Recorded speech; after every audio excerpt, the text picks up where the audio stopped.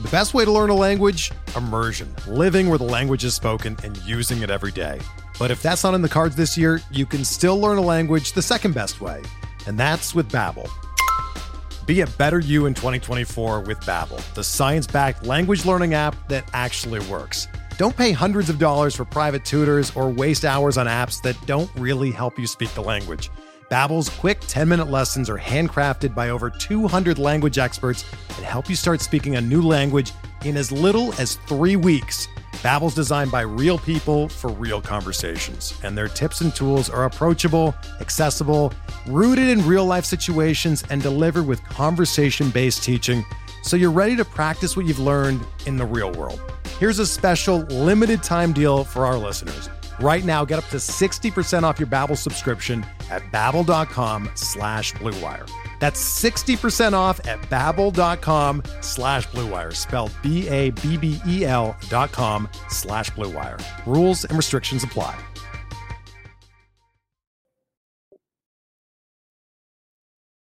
What is up? Welcome to episode 26 of the On the Farm podcast, a prospects and dynasty podcast brought to you by PitcherList.com. I'm your host, Andy Patton, joined once again by the dynamic duo of Trevor Huth and Shelley Vergstrate. Yesterday, we talked about, I think, 38 of the top hitters who were prospects who made their debut or were still prospect eligible when they played in the 2020 season. We talked about how we feel about them, whether they're trending up, trending down, or for lots of them, just still wait and see because it was such a short season. Today, we got 21 pitchers on the docket. A lot of guys who had rather auspicious debuts. We're going to talk about whether we're concerned about them long-term, whether it's small sample size, and so on and so forth. So welcome back, Trevor and Shelley. Thanks for coming on. Happy to be back. I'm glad I didn't get kicked off after last time. Yeah, I'm glad to be back and talk about my favorite, pitching prospects. Yeah, it was kind of an odd year for pitching prospect debuts. I feel like I don't know. I mean, it's the year I followed them more closely than ever before, and in a 60-game season, everything was kind of odd. But we certainly saw some guys pitch a lot better than I expected them to, which is always good, and some guys who certainly didn't live up to their early expectations. But again, it was nobody threw more than like 40 or 50 innings because of the season, so probably a lot of guys who the jury is still out on. We'll start with their number 8 overall prospect in our preseason rankings. That would be Oakland A's left-hander Jesus Luzardo. Luzardo pitched in 12 games, made 9 starts, 4.12 ERA on the year, 1.27 WHIP. He's pitching in the postseason right now. Things weren't looking so great for him against the Astros. Luzardo's a guy that obviously has been really highly touted for a long time. You know, most lefties who throw above 95 miles an hour get a lot of attention. Hasn't quite gotten there. There's been some injury stuff. I liked mostly what we saw from him this year. The strikeout numbers were solid. The walk numbers weren't too bad. 4.12 ERA is obviously a little higher than you want. Shelley, I'm just curious kind of what your thoughts are on Luzardo after his first more extended stay in the major leagues. I was pleased with it. I mean, I maybe I was expecting like a little bit more strikeouts. But I mean, just knowing that this was like his first time in the major leagues as a starter, because he came up last year, but he was definitely he was in the bullpen for the A's during the final stretch last year. I was pleased. I'm still super high on him. I think that he is going to be, he's just going to be like a good, for fantasy wise, maybe a good number 2, number 3 kind of guy. I don't think he's going to be like a good, I don't think he's going to be an ace. But I was pleased with what he did this year. Along the same lines, I think he did fine this year. I believe he's had some injury issues in the past too. So that's just kind of something to monitor. But if he's coming back and he's healthy, the further away he gets from any injuries, theoretically and hopefully, the better the stuff will tick up a little bit. So I think it was good, and I think the needle hasn't moved for Luzardo. Yeah, I kind of agree. I think, as long as he's not actively hurt and he's continuing to pitch healthy, which he was this year, I'm not overly concerned with the results over a 12-game sample size. And even so, the results were pretty good. So I think there's reason for optimism there going forward. Number 11 on our list was Casey Mize. Mize, obviously one of the trio of really elite starting pitching prospects for the Detroit Tigers, along with Tarik Skubal, who we will get to, and Matt Manning, who unfortunately did not debut this year because of an injury. Mize's numbers are pretty ugly, 6.99 ERA across 7 starts with a whip just under 150. Peripherals are a little bit better than that, but still not particularly good. It just wasn't a good stretch for Casey Mize. There's really not any other way to put it. He never got through 6 innings, gave up a fair amount of home runs. 20% strikeout rate, is honestly, it's not very good, but I don't expect him to be a huge strikeout guy. That's never really been a big part of his profile. 10% walk rate is not great, and hopefully something he can improve upon. That was something that he was highly touted for, his ability to command the strike zone, and we just didn't see that in this 7-game stretch. Trevor, I'll start with you. I know you've talked about the Detroit Tigers a lot. I'm curious what your thoughts are on what we saw from Mize this year. Yeah, I'm not too deterred by Mize's performance. I had somebody ask me right after the season, did he just get called up too early? I don't think he did. It's kind of what we thought could happen as a Detroit Tiger community, and maybe that's just mass pessimism because of the way things go if you're a Tigers fan. But honestly, his fastball gets very hittable, and so he needs those secondaries. And his secondaries are fantastic. I mean, you see his splitter all over Pitching Ninja, wherever. So his secondaries are great, but he really needs those because his fastball can get hittable if he can't command it, and I think he'll always be able to control it. He'll always be able to get it over the plate, but he needs to be able to command that. He needs to spot it up, and I don't know that he was doing that. I don't know what was causing him not to be able to. I'm not too worried. He's always been more of a floor than a ceiling guy to me, just because of how good his secondaries are. So I think he'll settle into whatever his role is going to be, and if he gets a full year next year, I think we'll get a better look at it. Yeah, I kind of agree as well. As I'm sitting here with my Matt Manning, Erie Sea Dogs, Scherzi going on. When it comes to Casey Mize, honestly, out of the 3 big Detroit pitching prospects, I had him number 3. Basically because I just thought that he had a really high floor, but not a high ceiling. I saw him a couple of times here in AA Richmond, and the Flying Squirrels were very aggressive. Whenever really aggressive early in the count, and that seemed to kind of be different than really any other team. So I think that Casey still has some things to work on. And seeing that he just kind of got hit around a bit, again, I think he has some things to work on, but I think he's much better than this. But yeah, I do think he's better, but I think that he's a good number 2, number 3. Yeah. I think it's funny because Skubal. We'll get to him, but his primary concern is his secondaries. His fastball is fantastic, and he throws it 70% of the time, which he can get away with, particularly in the lower levels of the minor leagues, is going to be a challenge for him in the big leagues. Whereas Mize, the secondaries are really good, and the fastball is just not. It's really hittable, and so it's going to be interesting to see how the Tigers work with those 2 guys and kind of get them to the spot where all of their pitches are at a level where they can succeed, because ultimately that's what they really need is to have to be able to use all of their pitches and know that they're not going to get hit around on them. Hopefully combine them, you're in business. Yeah, that's right. Yeah, if Casey Mize, Justin Verlander. If Casey Mize threw 97 from the left side with all of his other stuff, that'd be fantastic. All right, number 17 on our top 100 list from the preseason was Nate Pearson for the Blue Jays. Pearson only appeared in 5 games and made 4 starts. He had injury issues that prevented him from sticking for the entire season. One of the earlier call-ups in the year for pitching prospects. I think he was called up the day that the Blue Jays were able to get an extra year of service time on him. Had a 6 ERA, 150 whip, again, 5 games, really, really tiny sample size. Strikeout rate was only 20%. Walk rate was up to 16%. Again, I can't imagine that anybody is gleaning too much off of these handful of appearances that Pearson had. His stuff looked pretty electric, but the command is something that I would be a little bit worried about. And then I think the main issue for Pearson, at least for me, this is kind of a confirming a prior that I had about Pearson, is just if his body's going to hold up, if he's going to be able to stay healthy and pitch deep into games. That's something that we haven't really ever seen him do. We didn't see him do it here this season. Is he a guy that is going to throw, get you any quality starts if you're in that kind of league as a format? Like, it just feels like he's a guy who throws so hard.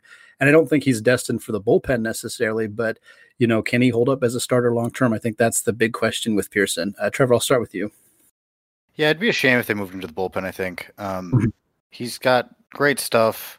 I know that before the season started, there was a whole thing going around the prospectors on Twitter about guys who were higher on, lower on. I was lower on Pearson than a lot of people, and I actually think it was Shelley who asked me why.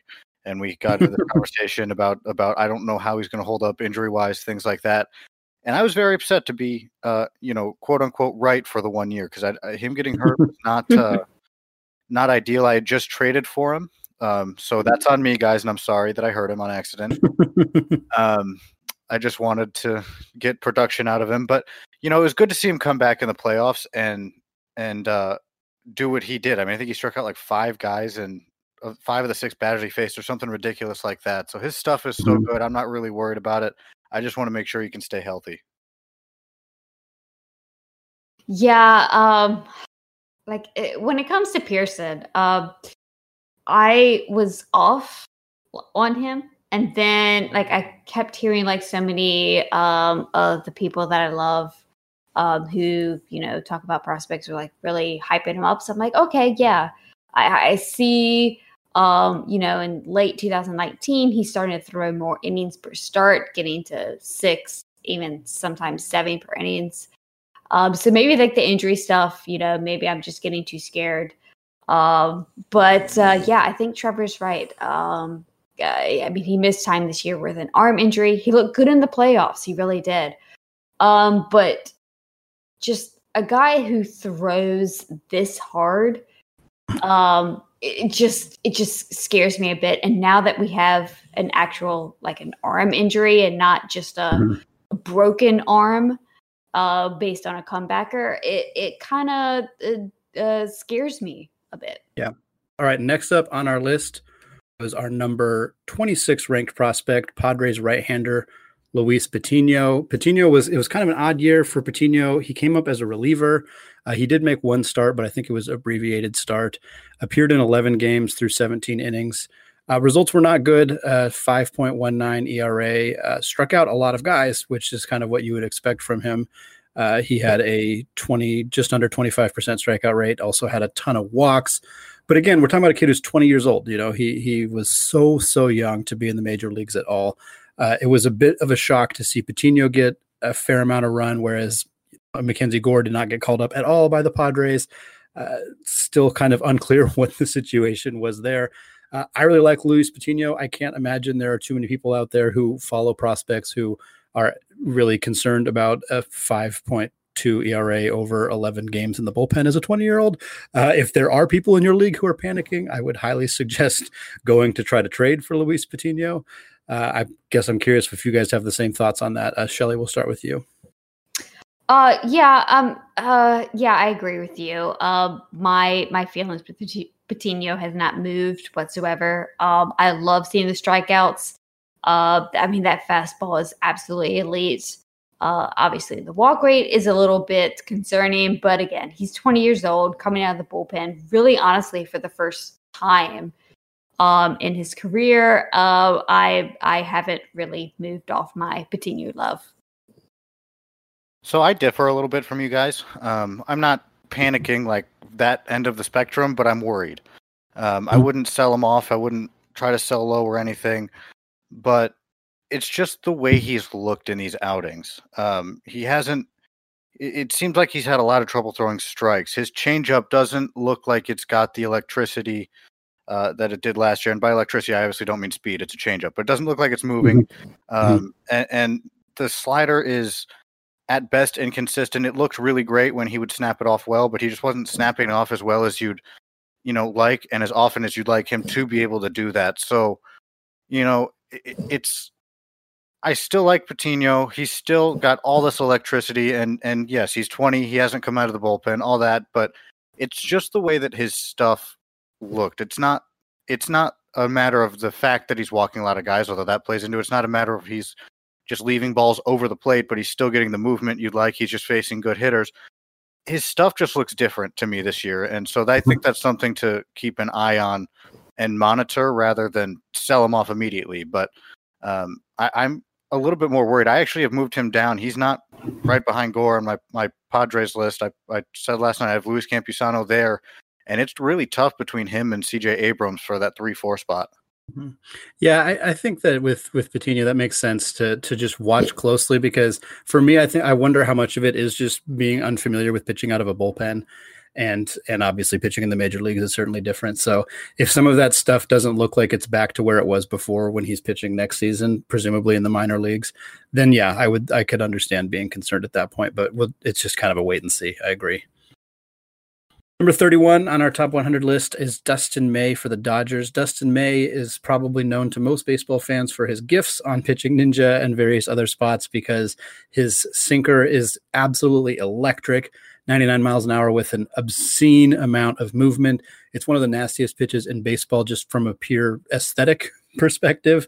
But the weird thing about Dustin May is he's not a big strikeout guy. He never was in the minor leagues. He wasn't throughout his 12-game appearance in the major leagues this past season. He had a 2.57 ERA, which is fantastic, but he struck out just under 20% of batters he faced, which is not great for a guy with the stuff that he has. His overall numbers were really solid otherwise, though. For me, I think the strikeouts will always cap his fantasy value, but I still think that his fantasy value is a little higher than I would have thought going into the season just because of what we saw. The peripherals don't back up the 2.57 ERA. I don't think anybody should be expecting him to do that necessarily again, but if he's able to find a way to induce more swings and misses and get some more strikeouts, I think he could be a really, really solid arm. Trevor, what do you think? I think you missed the biggest and most impressive part of Dustin May. His hair. His lettuce, yeah. I don't care what anybody says. That is my favorite hair in the major leagues. And it's simply because he has a short name and you can never see it on the back of his jersey. And I find that hilarious. But in terms of what Dustin May is, yeah, I mean, I don't think he's ever going to strike guys out. I think he's going to be fun to watch with that sinker, but I wouldn't expect him to be much more than he was this year. And really, something we mentioned frequently yesterday, he does play for the Dodgers, so I never know what the Dodgers are planning to do. It looks like he's going to have a role now, but tomorrow or next season, they could just decide that, maybe Dustin May's sinker, it doesn't sink enough or isn't fast enough. We want him back in AAA. So I don't really know what's going to happen there. Yeah, I mean, I really do. I love Dustin May. Yeah, I mean, from a fantasy standpoint, he's not going to give you that the amount of Ks that you want. But he also really doesn't walk too many batters. He kind of struggled with that just a tad bit, but throughout his career, he hasn't struggled with walks. So he's like a super command type of guy. And that is, I honestly think if you can get him as your third or fourth starter, you're going to love that guy.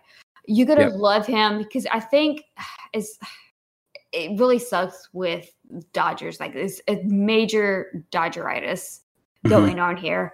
But he is not really just he's not going to blow up your ERA. He's not going to blow up your whip. He's just going to be that steady Eddie guy that you want as your number 3, number 4 guy, just to be that glue guy. That is what I love Dustin May. And then just watching him just pitch because he's just fun to watch. Yeah, absolutely. I think that the Dodgeritis thing is definitely a concern. It will always be a concern until guys become legitimate top flight starters, which I'm not sure May ever will. I owned May in a handful of leagues. I owned Tony Gonsolin in a handful of leagues, which is just so dang frustrating because you never know what the Dodgers are going to do with those guys. If May holds on to his starting role for a full season, I think he's going to be a great fantasy asset or a good fantasy asset, but again, probably not going to reach that upper echelon just because those strikeout numbers probably aren't going to chase him up there. Number 34 on our top 100 list, Spencer Howard for the Philadelphia Phillies. I love Spencer Howard. I've loved him for a long time. He went to Cal Poly, which is one of my really good friends, is the athletic trainer at Cal Poly. and so worked with him a lot when he was still a college student. Obviously, his projection from that to this was pretty alarming. He was kind of a pop-up prospect who's looked really, really good. His numbers in the majors weren't great. Sub-6, just barely a sub-6 ERA. But again, it was 6 starts. He had a shoulder injury that caused him to miss the rest of the season. The strikeout to walk numbers were solid, but not great. I think Howard has a higher ceiling for strikeouts, certainly than Dustin May, and certainly more than what we saw from him this past season when he struck out about 20% of guys. I'm not putting a bunch of stock in 6 starts when he was dealing with a shoulder injury, but I'm curious, Shelly, what your thoughts are on him going forward. I've been notoriously down for just a lot of Philly prospects. But with this extended off season, I really got into the MILB TV stuff and was just really looking at guys, and I fell in love with Spencer Howard. I'm like, oh, this is going to be the guy who's actually going to make it out of the Phillies player dev. And unfortunately, he got hurt. I still believe, because just what he did, in 2018, 2019, I still believe, especially with that changeup. That changeup is so good. I'm still banking that he can maybe get past this shoulder injury. So I'm still a fan. So I'm not going to take a lot of stock into what he did this year. Yeah. And I love Spencer Howard. I think that's been widely publicized. My league mates who don't even follow the minor leagues knew to pick up Spencer Howard before I could grab him in a redraft. And he literally texted me and said, "I'm taking this next pick, so you can't have him." And I said, "That's very nice of you. Thank you." But he came up and man, my biggest issue with Spencer Howard and what happened this year is that his changeup is his best secondary pitch. His fastball is better than it gets credit for too, I think. But his changeup is amazing. I love his changeup. I want that to be his primary secondary, for lack of a better term, but it wasn't. He used the slider a lot more than he did his changeup. If you want to get the percentages, he used his changeup 16% of the time, his slider 22% of the time, and I think that if he can find a way to get in counts or get in the situations where he can use his changeup more, I think that's when we're going to start to see Spencer Howard being more what we thought he would be. And I know this is a very small sample size, and I don't want to take too much from it, but I want to see him getting in those positions to use that changeup and become more successful, because I still think he's very good. I'm still going to be all about him. I want to see that changeup used more when he comes back. Yeah, I think his changeup wasn't his best secondary when he was in the low levels, and it wasn't in college. So I'm wondering if maybe he just hasn't quite grown to realize how good of a pitch it is, in a sense. Hopefully he can get some video out and kind of learn to use that pitch a little bit more, because I agree 100%. If he's relying heavy on that changeup, the slider's still a solid pitch too, but if that becomes his dedicated number 3, I think he's going to be really, really solid. Number 41 on our list was Sixto Sanchez. Perhaps, maybe it's not even perhaps, definitively the most exciting rookie pitcher, at least in terms of just watching him. His stuff was absolutely electric this season. He's throwing 100-mile-an-hour sinkers and 92-mile-an-hour changeups with tremendous amount of movement. The results were really solid as well. 3.46 ERA, 1.21 WHIP, and 7 starts. Sixto was a guy who was, he was lauded for his stuff in the minor leagues when he was with the Phillies and then obviously with the Marlins. But he was never a big strikeout guy. And even in this 7-start sample size that we saw from him, he struck out about 21% of the guys, which is fine, but it's not elite. It's not, we'll talk about Tarik Skubal here in a second. He was 28% for reference there. And everybody's talking about Sixto Sanchez, and I'm not concerned here. I think, his numbers were fantastic, and I feel like I was proven wrong because I wasn't nearly as high on him as what he was able to do. But I do think that there's a lot of helium surrounding a guy who hasn't ever been a huge strikeout guy. And that makes me wonder if maybe, the bottom's going to fall out a little bit, or if he's a pretty prime sell high candidate. Shelly, we'll start with you on your thoughts on Sixto. Yeah, I've been, Honestly, I think that Sixto Sanchez is like Dustin May, but just doesn't have the Dodgeritis card. He's very electric. He has the same type of like extreme movement on his two seam, and he has kind of like diminished on his strikeouts as he's gone since he's debuted. Again, like he's very electric. I love watching him. I just don't see the strikeouts that we saw at the beginning of Sixto's kind of career this year. He's going to be really good. I saw like where Pedro was like comping himself to Sixto, and I'm like, Pedro, don't do that. Don't do that. Because I mean, Pedro is my favorite pitcher of all time. Sixto is very good. I just don't think that he's going to be that ace that we saw like those first 2 or 3 starts out of his career. The prospect that I was most wrong about this year was Sixto Sanchez. I was not high on Sixto. I thought he was going to struggle. I was wrong. Tends to happen a lot. But I loved Sixto, and there's not too much I can add to what you guys have already said, but I will say that I'm a little bit more sold on this. I don't think that I would take him at the price he's going to be in redraft leagues, in those drafts. But I also wouldn't be selling high on him if I owned him in Dynasty, because I've just heard really good things about the Marlins player development recently. And I think we're seeing the results of that a little bit this year. With all these prospects that are coming up for them that are having, some degree of success. So I'm kind of really in on Sixto, but I'm not in for the redraft price that he's going to be in drafts next year, because I don't think he'll live up to that. So once that settles down, I'm going to be all about Sixto in every single league. Yeah, that makes a lot of sense. I'm glad you mentioned the Marlins development, because obviously that has been such a huge part of their turnaround as a franchise in the last year. You've got, obviously they traded Zach Gallen, but they developed him into what he's become, and Eliezer Hernandez and Pablo Lopez and some of the other guys have been, and Sandy Alcantara. I didn't want to forget him. They've developed pitching really well, and I think that Sixto, that is something to factor in when you're looking at the legitimacy of the numbers that he put up. At number 45, I've already teased him a handful of times. It's Tarik Skubal for the Detroit Tigers. Skubal's numbers, interesting because his numbers don't look great, but I was really, really encouraged by what we saw from him. I will admit absolutely to being a homer. I've known him for a very long time personally. I worked with him when he was in college, so that has certainly clouded my judgment on him. He made 7 starts, pitched in 8 total games, 5.6 ERA, but a 120 whip and a 4.12 Sierra. So I think he was getting a little unlucky with some of the results there. 28% strikeout rate is fantastic, 8% walk rate. But again, I think with Tarik, it's just a matter of those secondaries kind of coming around. We saw his fastball is electric at times and looks fantastic, but his slider and his curveball still need to be separated a little bit more, which is something I know that he's working on. The changeup was non-existent and not good in a lot of the spots that he did throw it. So some work to be done, certainly, but I think that the upside here is still very high.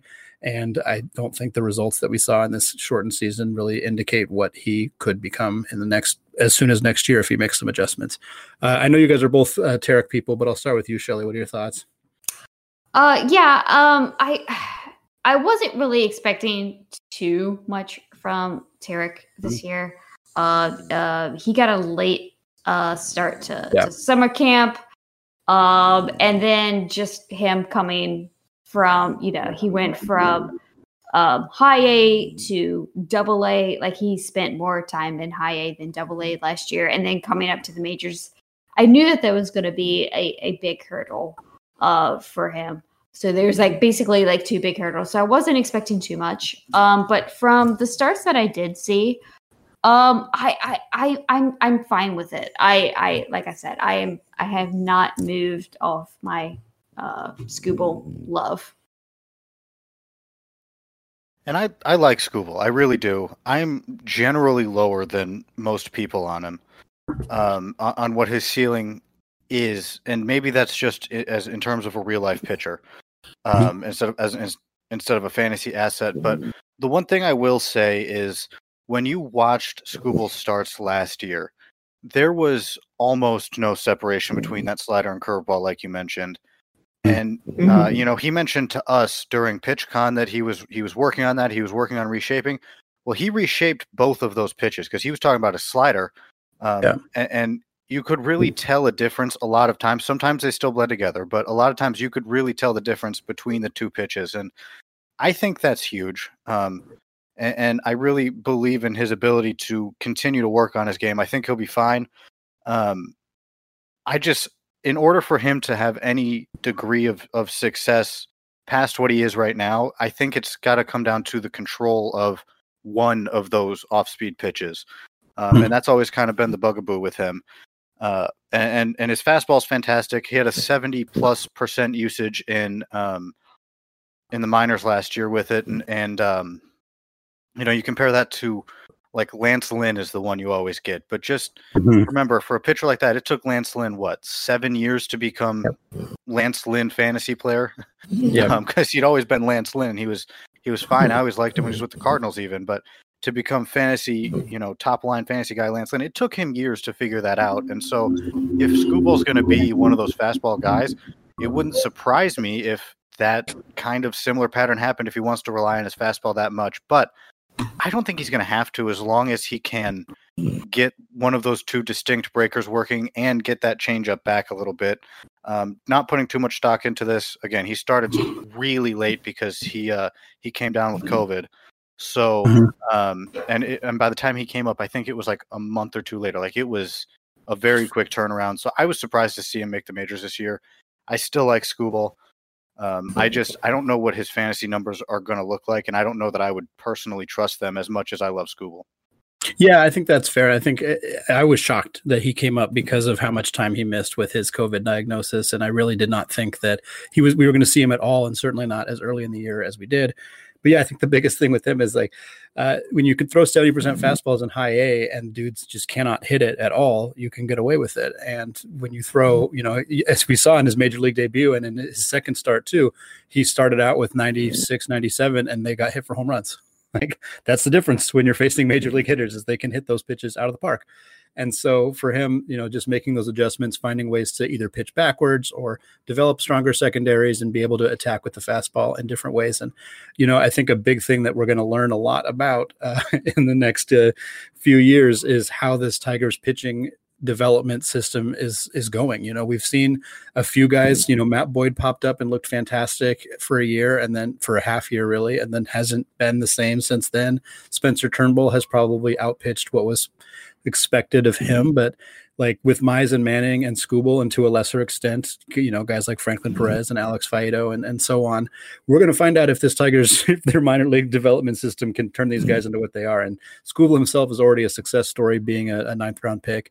But it'll be interesting there's things that we can see that we think these guys need to work on. It'll be really interesting to see how that comes together for this team, and really crucial to them ever contending for a playoff spot in this decade, at least. And of the three, I think I have Matt Manning at number one of the three. So we haven't even seen who I think is going to be the most exciting of the three. And another guy that you didn't mention that I think is going to be indicative of this Tigers development is Joey Wentz, who is out right now, going to be coming back from injury, and I think it's going to be huge. I've always comped Wentz to Dallas Keuchel, so we'll see what that looks like. But it's going to be very interesting, and I'm very hopeful as a pessimistic Tigers fan. Number 48 on our list was Ian Anderson. I was fortunate enough to get the chance to write the GIF breakdown on Ian Anderson at Pitcher List. For those of you who read those, we do. We watch the start and we GIF up like 20 to 30 of their pitches and talk about kind of what we saw throughout the game. And I was pretty close to seeing a no-hitter in a major league debut for Ian Anderson. I started getting nervous halfway through. I was like, oh man, this better be the best GIF breakdown ever, because everybody's going to read it. And then I think he got taken deep by Luke Voigt and lost the no-no. But it was an incredible first start for him. And then he just kept on pitching. He had an incredible 6-start run. He looked good in the playoffs. A 1.95 ERA for Anderson on the season, 108 whip, 30% strikeout rate, 10% walk rate, An incredible debut. I mean, simply put, it was outstanding what Ian Anderson did. I was one of the lower people on him coming into the season. So again, always happy to be wrong when I was lower on guys. But for him to do this at age 22, in a 6-game sample in the major leagues is absolutely incredible. Obviously, the raw numbers are not sustainable. He's not going to be a sub-2 pitcher going forward in the ERA department, but I loved what I saw, and I'm really excited about him going forward. Trevor, what did you think?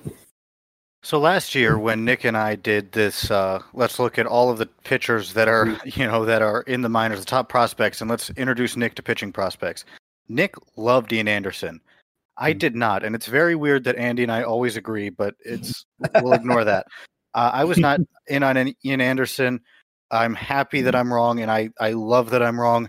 And the reason that I was not as in on him is because his calling card pitch was his changeup, and maybe I just caught the wrong starts. I never saw it with his changeup. I always thought that it was, average at best, and I just didn't know how it was going to play. His changeup is so good, guys. We are seeing that it got on Pitching Ninja today or whatever his last playoff start was. So, I like him a lot more now that I've been exposed a little bit more to him, and man, I'm happy that he's throwing well. I was kind of like mid-pack when it came to Ian Anderson. I love the strikeout stuff. And I was a little bit more concerned about like the control. But if you dig more into like his, instead of like looking at just like the season numbers and he went more by game, he definitely started to get like, more control. Like his walk rates started like decreasing as the months went on. But I was really not expecting this from Ian Anderson. Sure. In his regular season and playoff starts, like he's looked phenomenal. I'm just, I don't know. Maybe I was wrong as well. I was a little bit more down on him. But he's looked really good. So maybe there's actually a Braves prospect pitcher that can actually fulfill his, other than Mike Soroka, can kind of fulfill his, prospect pedigree. Well, that's what I was going to say is I think part of my Anderson, like dropping Anderson a little bit, was just like general prospect fatigue about Braves pitchers, which isn't fair, but I think that's probably contributed a little bit to what I thought about Anderson. But yeah, I think too, it's interesting that there's a handful of pitchers on here where their stuff doesn't necessarily equate to their strikeout numbers. And Sixto and Dustin May were the two that we talked about at the onset who have electric stuff, but don't get a lot of strikeouts. And Anderson's got really good stuff, but if you're a casual viewer of baseball and you watch a start, I don't think you're going to expect that he's like a borderline elite strikeout guy. His fastball isn't explosive in the way that Sixto or Mays is, and even his changeup, which is a great pitch, like it doesn't look as incredible as some of those other pitches do. Certainly, at least in the debut that I watched, I remember thinking like, how is this pitch being so effective? But he tunnels really well, and he's a very smart cerebral pitcher, which helps. And his strikeout numbers in the minor leagues have been staggering since 2016. So it's not like this is a new fluky thing for Anderson. He's a strikeout guy, and I don't see any reason why that would go away. I think the command is the catch here, and something that he looked good with it in the first little sample here, but he's going to need to reel that in consistently in order to be a legitimate fantasy asset. But I think it's pretty. There's a lot of optimism that could happen. Certainly. Number 51 on our top 100 list was Mitch Keller. Mitch Keller made 5 starts for the Pirates this year, obviously dealt with the injury. The thing that I find super, super interesting about Mitch Keller is he made 11 starts last season for the Pirates, and he made 5 starts this season for the Pirates, and his statistics compared to his peripherals kind of flipped.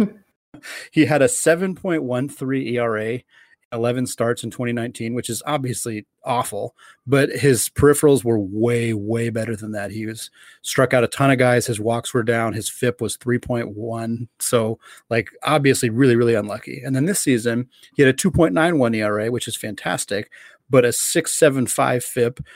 His strikeout numbers were nearly cut in half. His walk rate was more than double what it was last year. Again, both situations are tiny sample sizes. I just find it funny that his 2 years were like borderline flipped for each other. So I still really like Keller. He was dealing with injuries, which is certainly something to watch with Mitch Keller. And then obviously the command was atrocious this past season.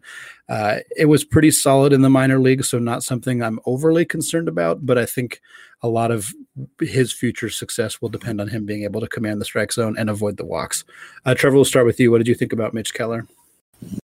This was a big year for me in terms of Mitch Keller. I was half out on him at the end of last year, and then they had the pitching coach change in Pittsburgh, and I thought, maybe the new pitching coach has got something for Mitch Keller.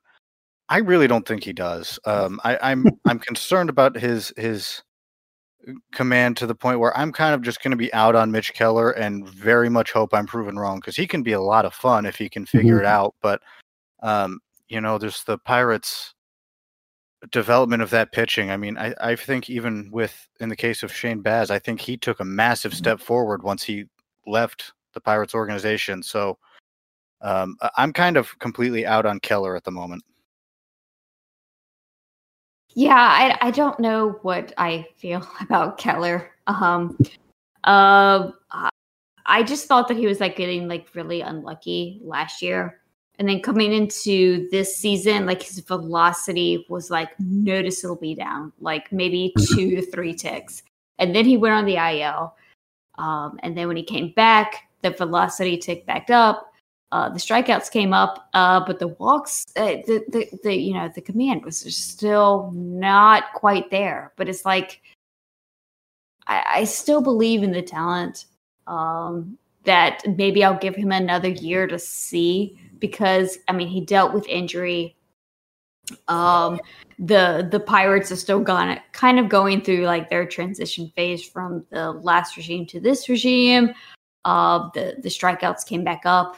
The velocity was back up. So I'm kind of giving him a mulligan for this year, knowing that I will probably be proven wrong. I will always, for some reason, I am attracted to Pirates pitchers. I have no idea why. So he'll probably be, he'll probably prove me wrong, just like Joe Musgrove, just like so many other Pirates pitchers. But I'm just kind of giving him a mulligan for this year. I can think of a few teams that I would rather that is probably the worst team to be attracted to their pitchers, because it's never going to work. They have to get traded, which maybe you never know. But all right, number 77 on our list was Dodgers right-hander Brusdar Graterol.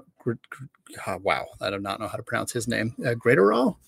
Graterol was a reliever this year, 23 games, only made 2 starts. I think they were both bullpen games, if I'm not mistaken. Weirdly, didn't have a big strikeout numbers for a guy who, when he was in the Twins organization, had a ton of velocity, looked like a top of the line starter potentially, or at least a mid rotation guy.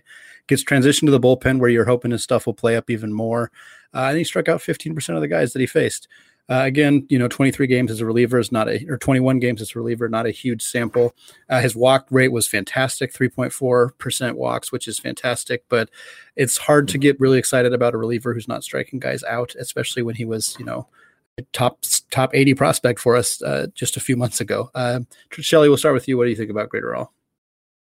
Yeah, I honestly, he really uses that 2-seamer just like Justin May, just like Sixto Sanchez, that gets a lot of the east-west movement versus the north-south movement, which looks really good. It's got a lot of movement, but it's it ggets more like ground balls and stuff. So I think that he's going to be a really effective reliever. I don't think that starting is in the Dodgers plans for Graterol. But I think that he's going to be a really good reliever. I really wish he could get a power sinker and be maybe a Zach Britton type, but I don't know if he'll ever get there. I just think he's going to be a good bullpen piece for the Dodgers. Those Ks was kind of shocking, but when you kind of dig in, I just think that he's got that power sinker that gets those ground balls. Mm-hmm. I feel bad for Graterol because even though he wasn't directly in the trade, he's going to forever be linked to Mookie Betts. Yeah. Even though they got traded in different trades to the same team. Yeah. It was his arm health that kind of made the deal fall apart originally, if I'm not mistaken. So, I think I would take Graterol as a cautionary tale for those who just believe every pitcher's stuff is going to play up in the bullpen. That's not always the case. Not every pitcher can just get better as a bullpen arm, and I think Graterol will be fine. I think he's going to be a great reliever. He didn't have the strikeout numbers that you thought he might when his stuff can play up, but between the plus fastball and the plus slider, I think he'll be fine as a bullpen arm. I think he'll have his moments where the strikeouts are there, but like Shelly said, he'll just be a solid arm for the Dodgers bullpen. I think this goes without saying. I know obviously people listen to this primarily for fantasy advice. Solid bullpen arm is great in real life. It's not great in fantasy. Depending on your format, certainly saves, holds, or Ks per 9. If those numbers come up, he's maybe relevant there. But for the most part, certainly not a top 100 prospect in terms of fantasy at this point anymore, but a guy to keep an eye on, especially if he either ends up on a different team or potentially contends for some saves down the line. But for right now, he's just a really good middle reliever, which is great, but not great for fantasy. Next up, number 78, Deivi Garcia. Garcia, 21 years old, made his debut for the New York Yankees. Looked really good, I thought. His ERA was about 5, which certainly isn't great, but 1.19 whip was great. 20, just under 23% strikeout rate, and only a 4% walk rate. I will always be fascinated by guys who are that young who don't walk hitters in the major leagues. Like, it's really, really hard to do that. In 34 innings to walk as few guys as he did is certainly interesting. I was not expecting this from him. He's a guy that I like, and he put up good numbers in AAA last year. He put up good strikeout to walk numbers in AAA last year, but I wasn't sure he would come in and light the major leagues on fire with what he did. But I'm pretty interested in Garcia going forward. I don't know if he'll have a spot next year with the Yankees. Obviously, they're going to try to revamp. They had some serious issues with their pitching rotation this year with injuries and some ineffectiveness with guys like Paxton, and obviously Luis Severino missed the year. But he's a guy that I'm definitely more invested in long term than I was prior to the season, and I'm not super optimistic that walk numbers will keep, because he was his walk numbers in the higher levels of the minor leagues were not nearly that good. But it was really fun to see him do well in his little cameo this season.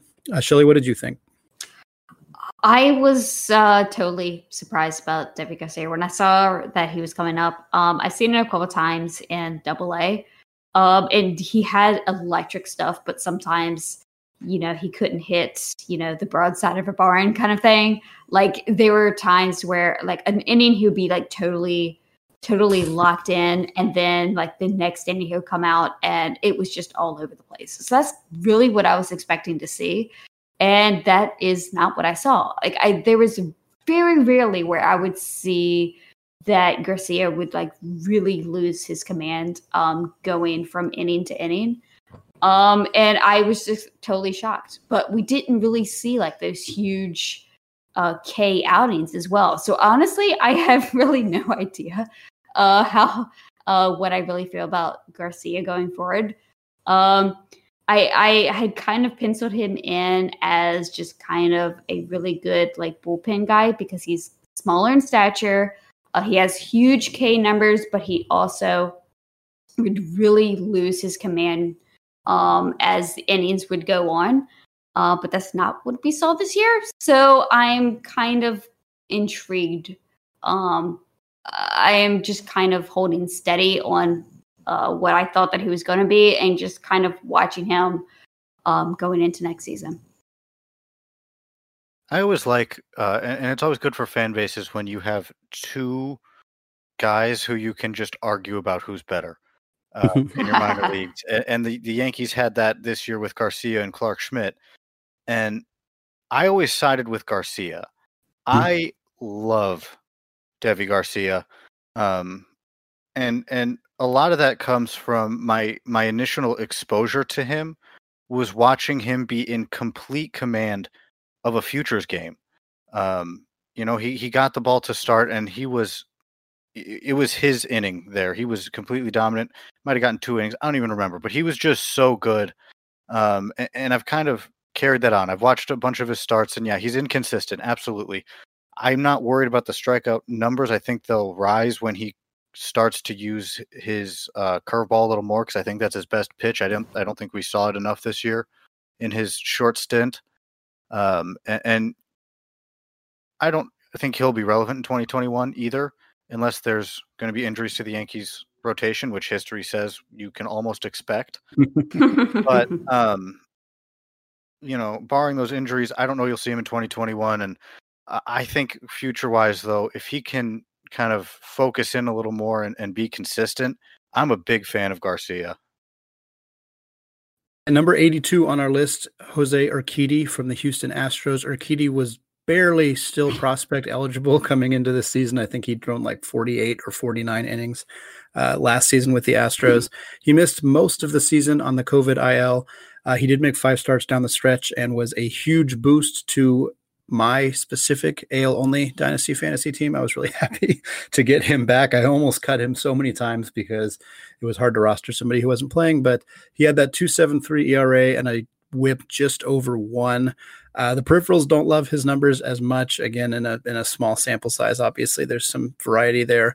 15% strikeout rate, 7% walk rates. It's pretty average stuff. But that strikeout rate was much, much higher last season when he pitched for the Astros, and has been pretty high in the major league, or in the minor league, excuse me. So I think that was probably more of an aberration than anything. Same with the walk rate, which was higher than he'd ever posted at any stop in the minor leagues, except a 5-game sample in 2015 at short season. So he's a guy that's got good command, that's got decent strikeout stuff. Didn't quite show up last year, but the results were still pretty solid. I'm curious. Obviously, the Astros have a pretty strong history of developing pitching prospects, and we saw a lot of success with guys like Christian Javier and Framber Valdez this season. I'm curious what you guys think of Urquidy going forward. Shelly, we'll start with you. I'm giving Jose just a big mulligan this year. I mean, he missed so much time. And I was a big fan of him, coming, as I saw him kind of like progressing in AAA last year, or AA and then AAA last year. I was a totally big fan. And I'm just going to give him a mulligan. I've seen a few starts, and I can see a couple innings there where it's like, oh yeah, that was the Urquidy that I saw last year, but then it would kind of like tail off. But knowing how much, stuff that he had to deal with this year, I'm giving him a mulligan, and I'm just excited to see him next year. I am really just going to be banking on the Astros' history of taking these guys who have a handful of really, I'm just going to call them average pitches. Maybe even below average at times, and just making the pitches better themselves, doing whatever they do with the pitchers, working their magic with these pitchers. And I like Urquidy. I have not rostered him anywhere ever, but he's fun to watch. And that's kind of the trend with the Astros, is they'll take these guys who I really, really believe would otherwise be fairly bland but solid, and they make them fun. And that's kind of Urquidy's another one of those arms to me.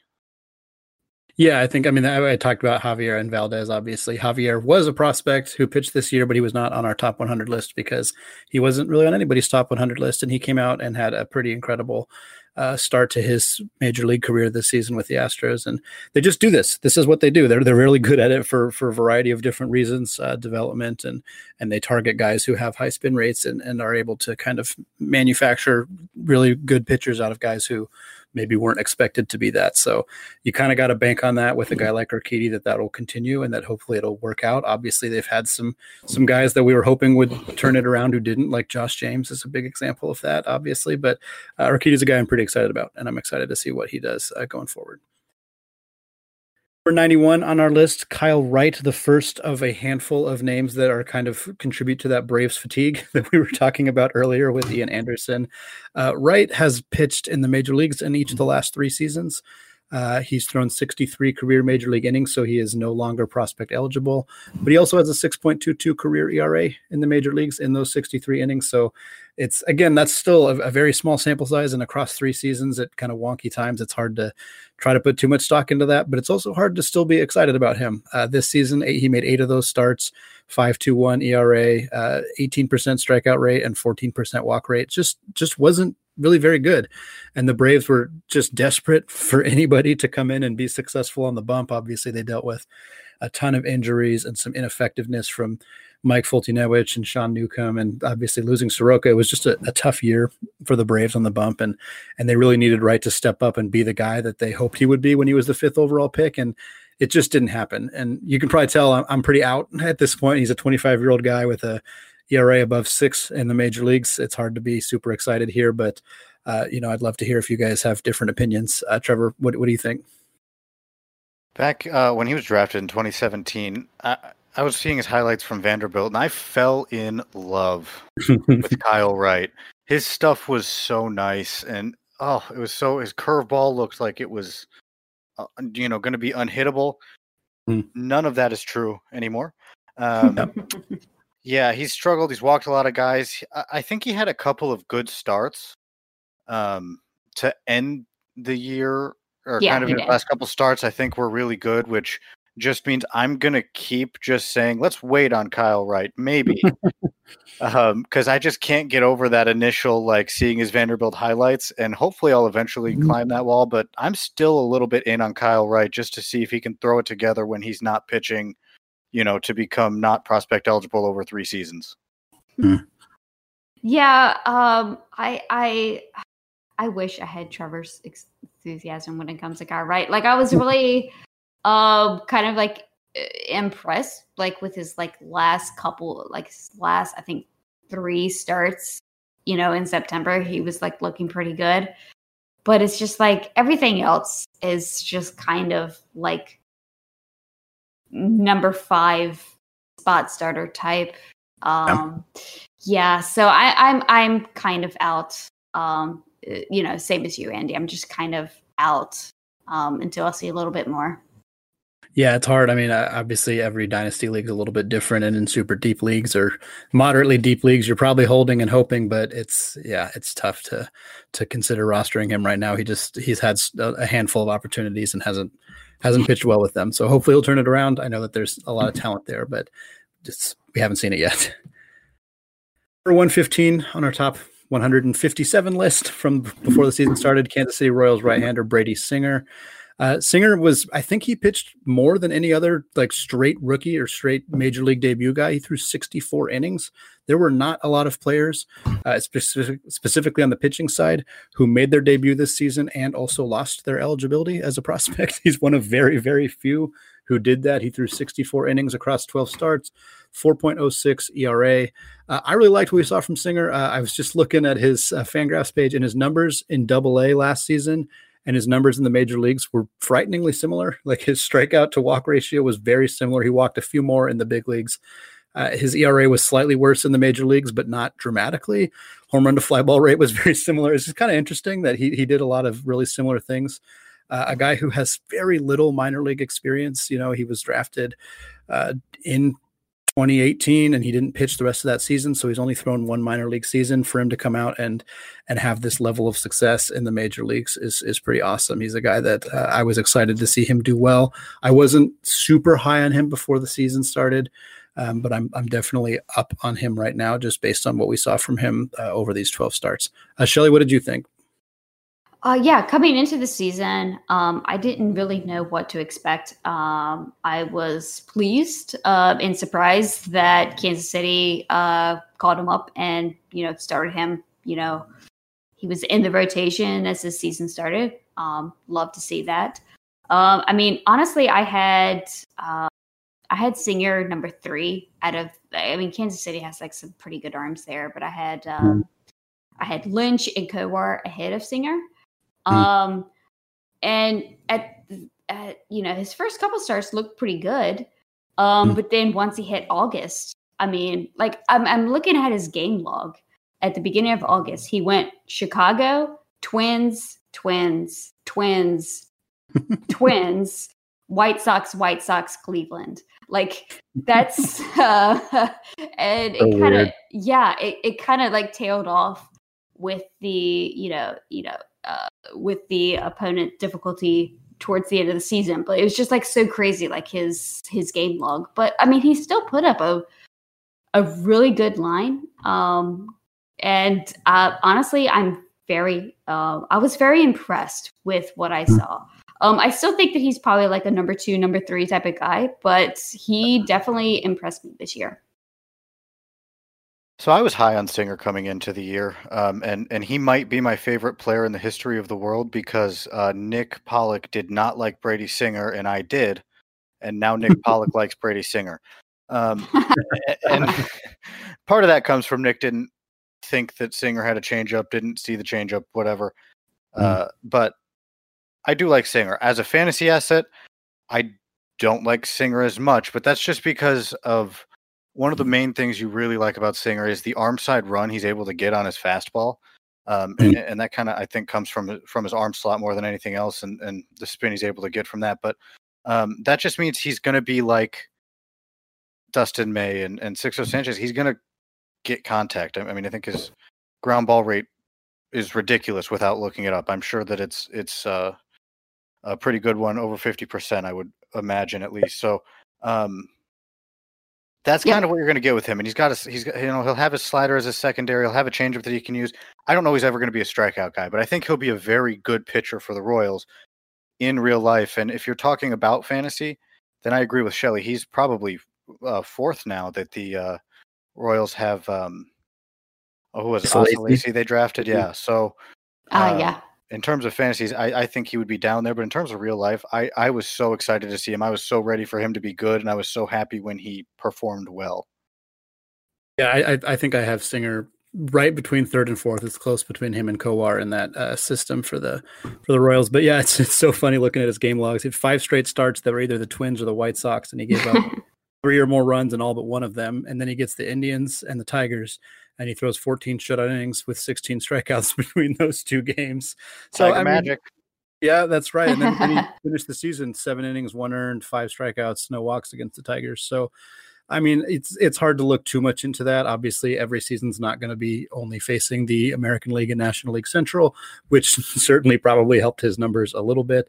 But yeah, he's a guy that I think is going to be a good pitcher and a decent fantasy asset. And I think we kind of saw that already this year. Like, I think it's nice when guys kind of show you who they are right off the bat, because I think that this is more or less what you're going to get.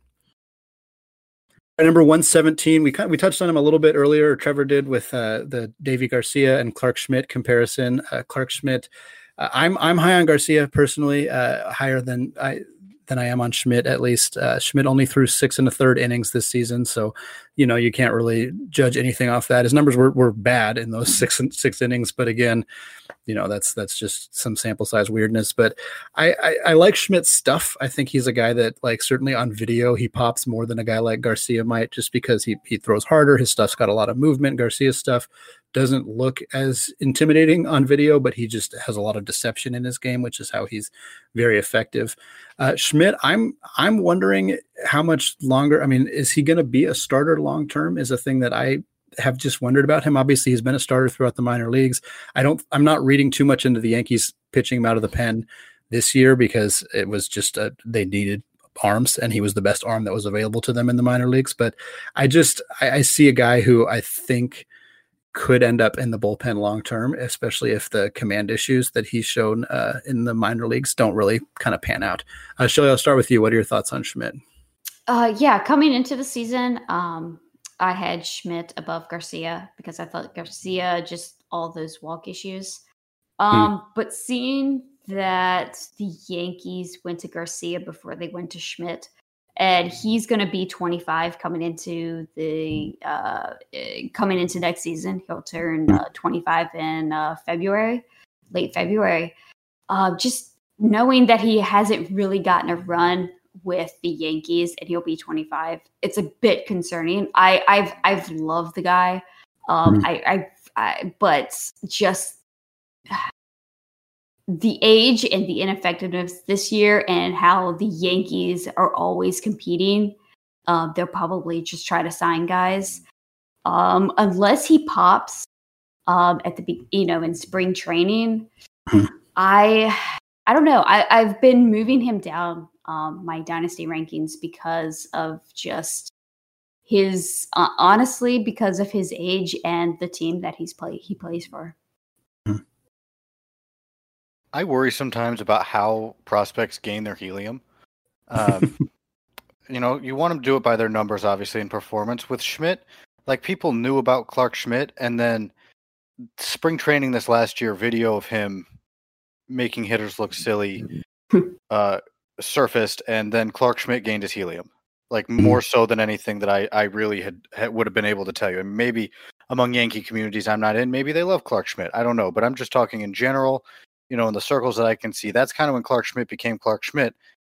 And I just am always super wary of that because I never saw it in the full starts that I would watch, which, I mean, granted, is only a handful. And that's why I was with Garcia over Schmidt. So it just takes a minute after somebody gains their helium that way for me to be like, yeah, okay, yeah, I see it. Because obviously his stuff is fantastic, but I'm just cautious on Clarke Schmidt. Yeah. For 124 on our list, Seattle Mariners right-hander Justin Dunn. It's kind of crazy after this season that they both had to see Dunn on this list and not Justice Sheffield, who had a considerably better season and obviously was previously a very highly touted prospect. Obviously, Sheffield really struggled in 2019, and that's why he wasn't on these lists. But Dunn had 3 straight quality starts at one point during the middle of the season. And I remember thinking like, oh, okay, maybe, but pretty much the rest of the time he just wasn't good. And his stuff, his command is just not there. It hasn't been there. It seems like his first major league start was with the Mariners. He threw 2/3 of an inning and I think he walked 5 or something like that. And I was like, okay, he's nervous and that happens. But is he still nervous? Like he's still walking 16% of the guys he's facing, striking out just under 20%.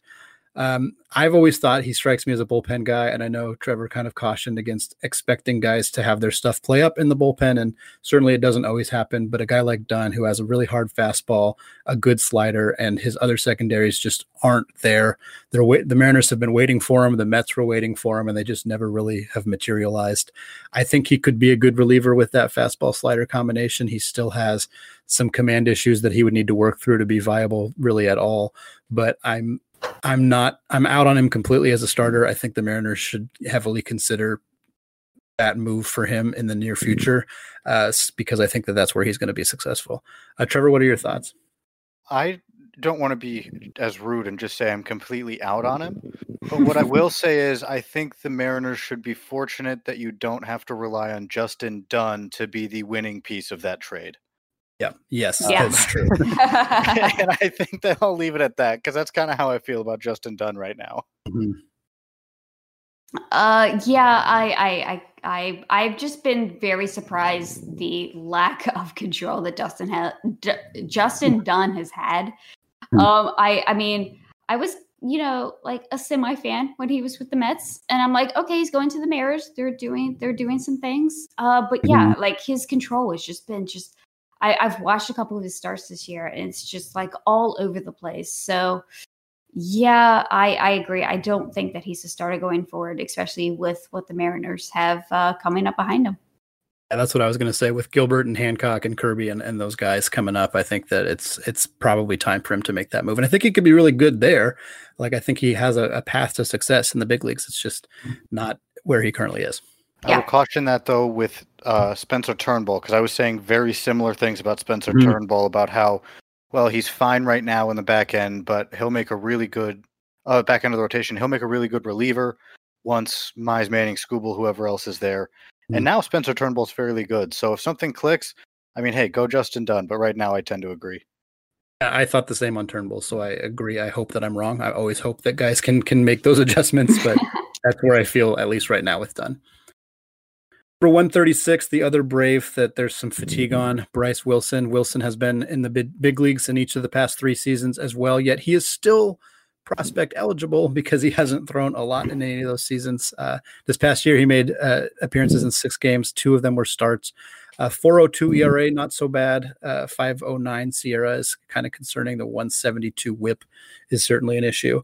20.5 strikeout rate, not so bad. 12% walk rate, obviously a concern. So Wilson's another guy that I was really high on him. Obviously, coming up through the Braves system, he was kind of in that grouping of guys that you were expecting to have a big three-headed monster of pitchers up at the front of the rotation, and it just hasn't quite materialized.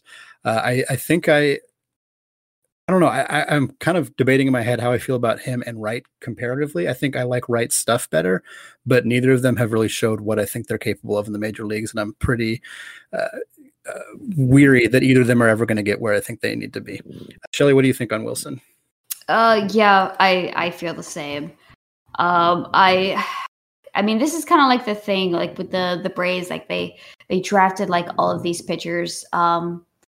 And I mean, two of them turned out. I mean, we got Soroka and Anderson. I think Fried they traded for, but I mean, you get these guys that just can't quite get it. I really just do think that he's going to be a bullpen piece. That command is just not there. The Braves have tried it, 2018, 2019, 2020. They just can't quite get it. They keep signing like older guys to try to fill in. So I think the writing is on the wall that, I don't think Bryce really has it to make it as a starter, unfortunately.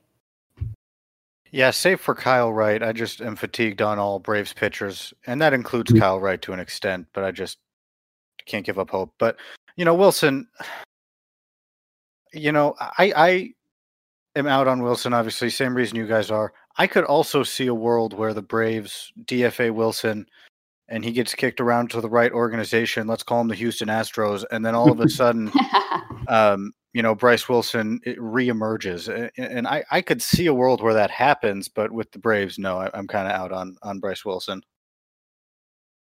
3 more arms for us to discuss who are on our top 157 list. All of them got gift breakdown treatment from Pitcher List. We'll start with Kris Bubic of the Kansas City Royals.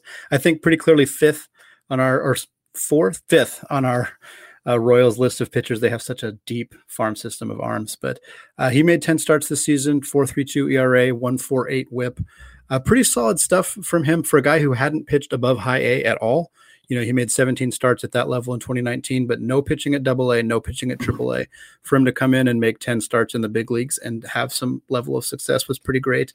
The walk rate was pretty high. I'm not super surprised by that for a guy with his lack of experience in the minor leagues. But yeah, I think a guy that I'm vaguely interested in, but I don't expect him to be like supremely fantasy relevant. I think that kind of the numbers that we saw are probably not going to be that different from what he's capable of doing. Maybe a guy you end up streaming in the next few years against the bad offenses, and kind of that's the extent of what he is as a fantasy asset. Trevor, if I'm not mistaken, you were the one who wrote the breakdown here, so I'm going to let you go first. I did write the gift breakdown for him, and because of that, I'm going to confidently say that I think that he'll strike more batters out. I think we'll see that number rise a little bit, because I think he's got the stuff to do it. And not only does he have the stuff, he's got a funky delivery, and I think that plays into the deception that was very, very clear when you watched him start. He was really nervous in that debut, and his stuff was kind of all over the place. I think, I'm not really worried about the walk rates yet. But he's got a really nice changeup, and that is all deception. I mean, it's hard to tell out of the hand if it's that fastball, which is not as good, but will play up, I think, because of the funky delivery, and then his changeup, which is fantastic. I see more strikeouts in the future, and I really like Kris Bubic. He's not going to be, I do think he's below Brady Singer and below Kowar and Lynch and Lacey, and it feels like I'm forgetting one, but I don't think I am. But I think he's below all them, but I still think the strikeout numbers will come up, and I think he'll be a little bit above a streaming option. I think you'll want to roster him. I was pretty surprised that he got the call. Seeing that he pitched, he hasn't pitched above high A. But I mean, I guess from that standpoint, I was pretty pleased. But I'm just gonna defer with Trevor here. I hadn't really seen too many of his starts. I saw him at the Futures game last year, I think in an inning, and he looked like really, really good. So, I'm just going to defer to Trevor here. Yeah, certainly if the strikeout numbers do tick up a bit, that would make him more interesting. So I hope that it does. That'd be fun. Mm-hmm. For 138 on our list, Dane Dunning. Dunning was probably one of my favorite pitchers we got to see pitch this year, just because he'd missed all of last season with Tommy John surgery. And there was a couple of guys, obviously we'll get to the next one as well, who missed all of last season. And I was worried they would have to miss all of this season too, because they weren't going to get a call or they weren't going to be quite ready. And it sucked to see anybody lose 2 full years. And instead, Dunning managed to come up. He made 7 starts, and he looked really good. It's just under a 4 ERA, but a 1.12 WHIP, which is excellent. 25% strikeout rate, 9% walk rate. I loved watching Dane Dunning pitch. I think he may have pitched a little over what he's capable of, just in terms of some of the numbers that we saw. But he had really good strikeout numbers in the minor leagues too, as well. So it's not like this was completely unprecedented for him.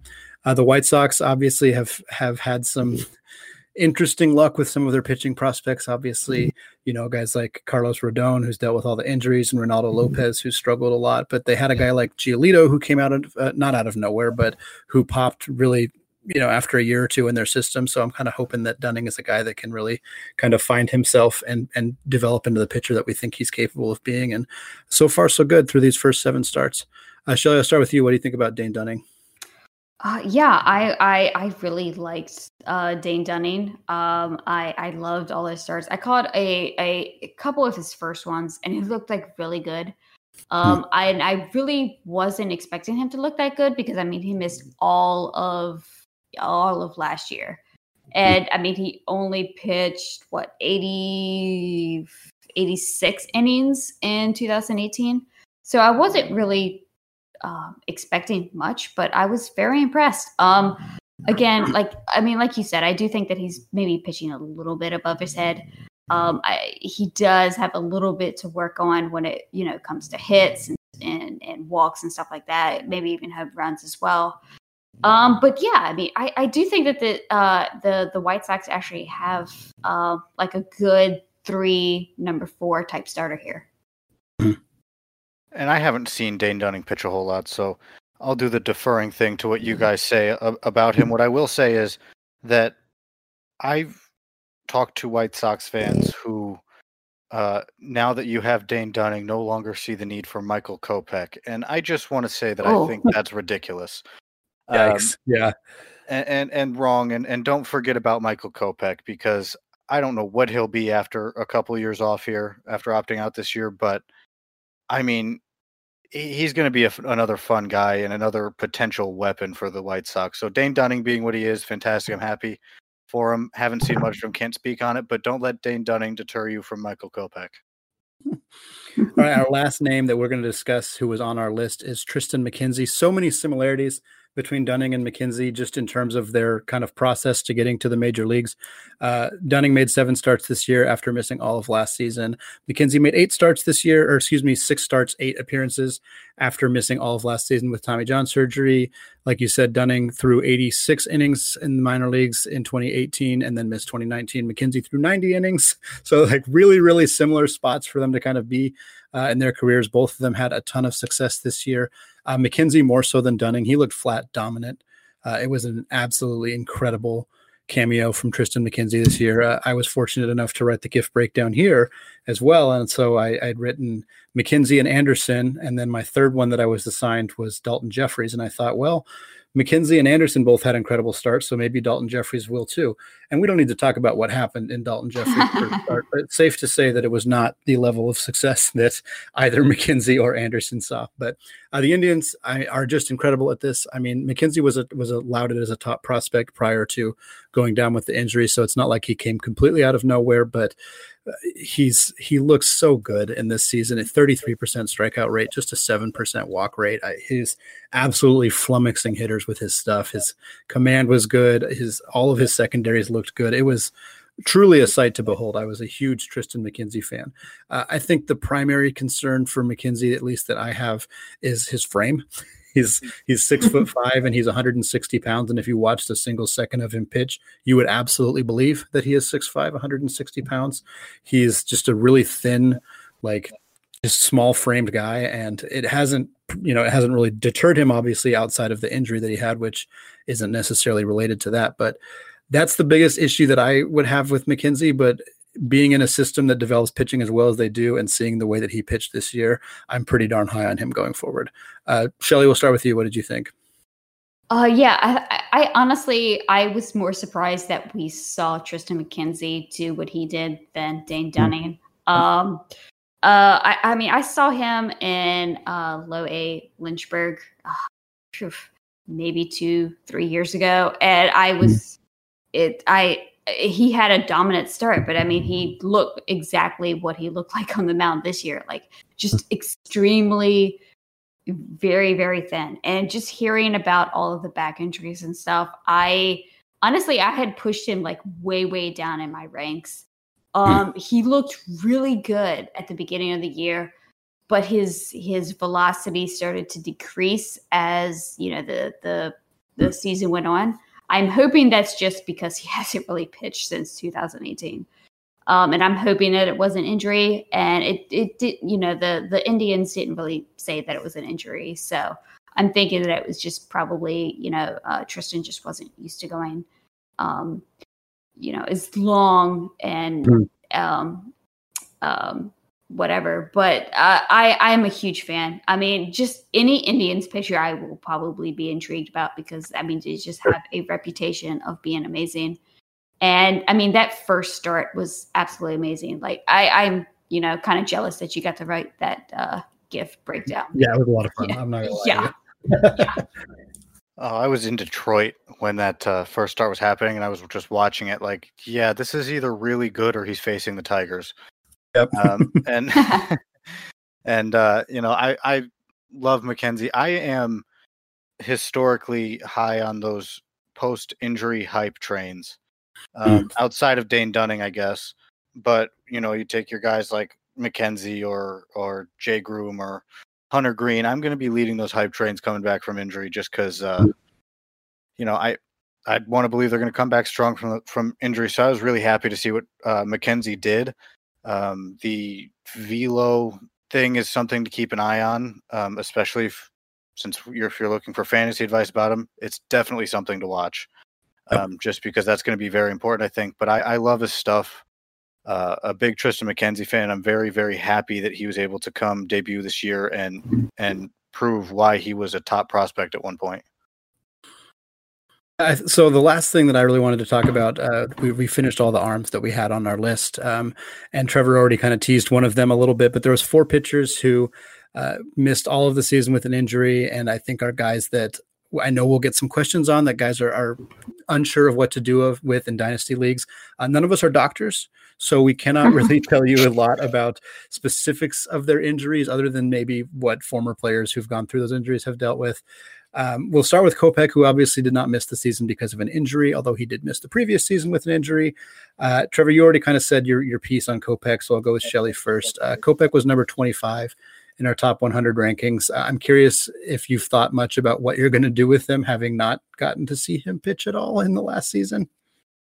Yeah, I'm kind of holding par with him. He opted out. He's had some personal stuff going on that kind of, so not going to talk about that, but just kind of a lot of personal type of stuff. I'm still high on the talent, so I'm just kind of giving him a mulligan, and I'm excited to see what he looks like this spring. Yeah, the talent's there. To me, he was always kind of a high-risk arm. Obviously, he's got the big fastball, all the nice stuff, but the command was always fairly questionable, and that might be putting it nicely. And now he hasn't pitched in 2 years, so I'm he probably drops down naturally, as he should, on lists. But I wouldn't be surprised if he came out and was fantastic. So Kopech, I think, is going to be one of the more fun cases to watch coming around next year. Sure. Next one was number 24 on our list, Brendan McKay. McKay had shoulder surgery on August 20th. He had not yet pitched in the major leagues up to that point. Now, the last report that I saw says he's doubtful to even be ready by spring training. Hard not to be a little bit concerned here. Obviously, I'm curious just your guys' thoughts. Trevor, we can start with you on McKay's. I know, again, like you said, you're not a doctor, but just your thoughts on how you would rank a guy like that. Yeah, shoulder stuff is tough. Just because I can cheat and see the list of the guys we're going to talk about, I think I would put Brendan McKay as outside of Kopech, obviously. I'd be the highest on him in terms of how far they would fall in rankings because of what's going to be happening with him in terms of injury. So, it's tough. Injuries don't usually deter me as much. Obviously, you're more careful with them, but I don't just say, well, he was hurt, so he's gone. He's no longer in baseball in my mind. So they're just all going to be guys to watch. But I like McKay. I think McKay could come back and be a piece, especially since he plays for the Tampa Bay Rays. Right. Yeah, I mean, I was really high on McKay coming into this year. I watched a few of his starts, and they didn't look as bad as like the stat line looked. And I looked at a few of his, minor league starts, and I was a fan. But this shoulder injury, it kind of spooks me a bit. Obviously, I moved him down. I'm hoping that he's going to be okay because I still love the talent that I saw last year. Yeah, I think, we talked about McKay and Kopech, who are 24 and 25. We'll talk about AJ Puk here in a second, who is number 30. I have a hard time imagining myself having any of those three guys within the top 30 again next year, just because of what they're dealing with. But again, I'm glad that we talked about these guys after we talked about Dunning and McKenzie, because, I don't think they were ever that high. None of those two guys were top 30 ever, but they were top 100 prospects who fell off of most lists and then had some success. So it clearly can happen. And I think Trevor's right to not downgrade guys too much because of injury, but it's hard because you don't want to keep a guy really high who never really fully gets healthy. And that's where Puk is a big concern for me. I'm probably more worried about Puk than I should be. I'll admit that. And if I'm wrong and he ends up dominating, great. I'm totally cool with that. But he had the shoulder surgery. It didn't reveal anything new. He's expected to be back by spring training. So I know there's a lot of people breathing a sigh of relief, but we're also talking about a guy who's just not thrown a lot of innings in the last couple of years because of so many injuries. And, I think he's got the stuff to be a starter. I think the A's should try to make him a starter, but at some point you kind of have to decide, look, maybe we just put this guy in the bullpen to preserve his arm a little bit and just take what we can get. I don't know how to make that decision. It's really difficult, but Puk is a guy that has enough baseball talent to be really good. However the A's choose to use him, he's just got to stay healthy. And up to this point, that's been a huge challenge for him. Shelly, what are your thoughts on Puk? Yeah, I've always been kind of like a lower person on Puk. I really wanted the A's to make him a reliever this year. I think that he could really be like a lights out starter. This shoulder surgery kind of just like puts me even more in that camp. So I'm kind of leaning more towards reliever more than starter. I hate to see it because he looked really good in his couple of starts, but I just don't think his body can take it. I want to love AJ Puk a lot. I really do. And when we're talking about Tristan McKenzie's stature and his injuries, Puk is 6'7", 238. Yeah. So he's a big boy, and he's kind of going through this. But with a guy like him, and especially with the next guy, I'm not going to tease too much, but especially with the next guy, when you can start using the word perpetual to describe the arm problems, that's when I just start to get worried, and I don't think that I would glance twice at him. So that's kind of where Puk is for me, and maybe he'll turn out to be a good starter. Maybe he'll turn out to be a good bullpen arm. Maybe the worst thing happens and these arm injuries kind of derail his career completely. And I really hope that doesn't happen, because it's always fun to see a 6'7" lefty just chucking. With Puk, it's just so hard. I want 6'7" dudes, like you said, Trevor, to succeed, but it's just scary. And I hope that he finds a way, but I'm not sure I'll even have him top 75 going into next season. Last up on our list, he was number 93 on the preseason, is Brent Honeywell. This is who Trevor was teasing a little bit. Perpetual injuries is certainly the way that you would describe Honeywell. He has not pitched since 2017. He broke his elbow this year and was when he was supposed to return. It's just been such a bummer. A guy who's got so much talent, but we just haven't been able to see him on the bump at all. And I don't think I had him in my top 100 before the season. I won't next year, most likely, but man, I want to see this guy pitch again because I think he's got a lot of talent. What do you guys think? Trevor, we'll start with you. Yeah, for Honeywell, for me, it's just that screwball elbow. I mean, that's really as far as it's going to go for me. It's fine. The screwball's a great pitch until it starts screwing up your elbow, and I think that's kind of what we're seeing with Brent Honeywell, and that's my main worry now with Devin Williams too. His changeup is a screwball, if you didn't know that already.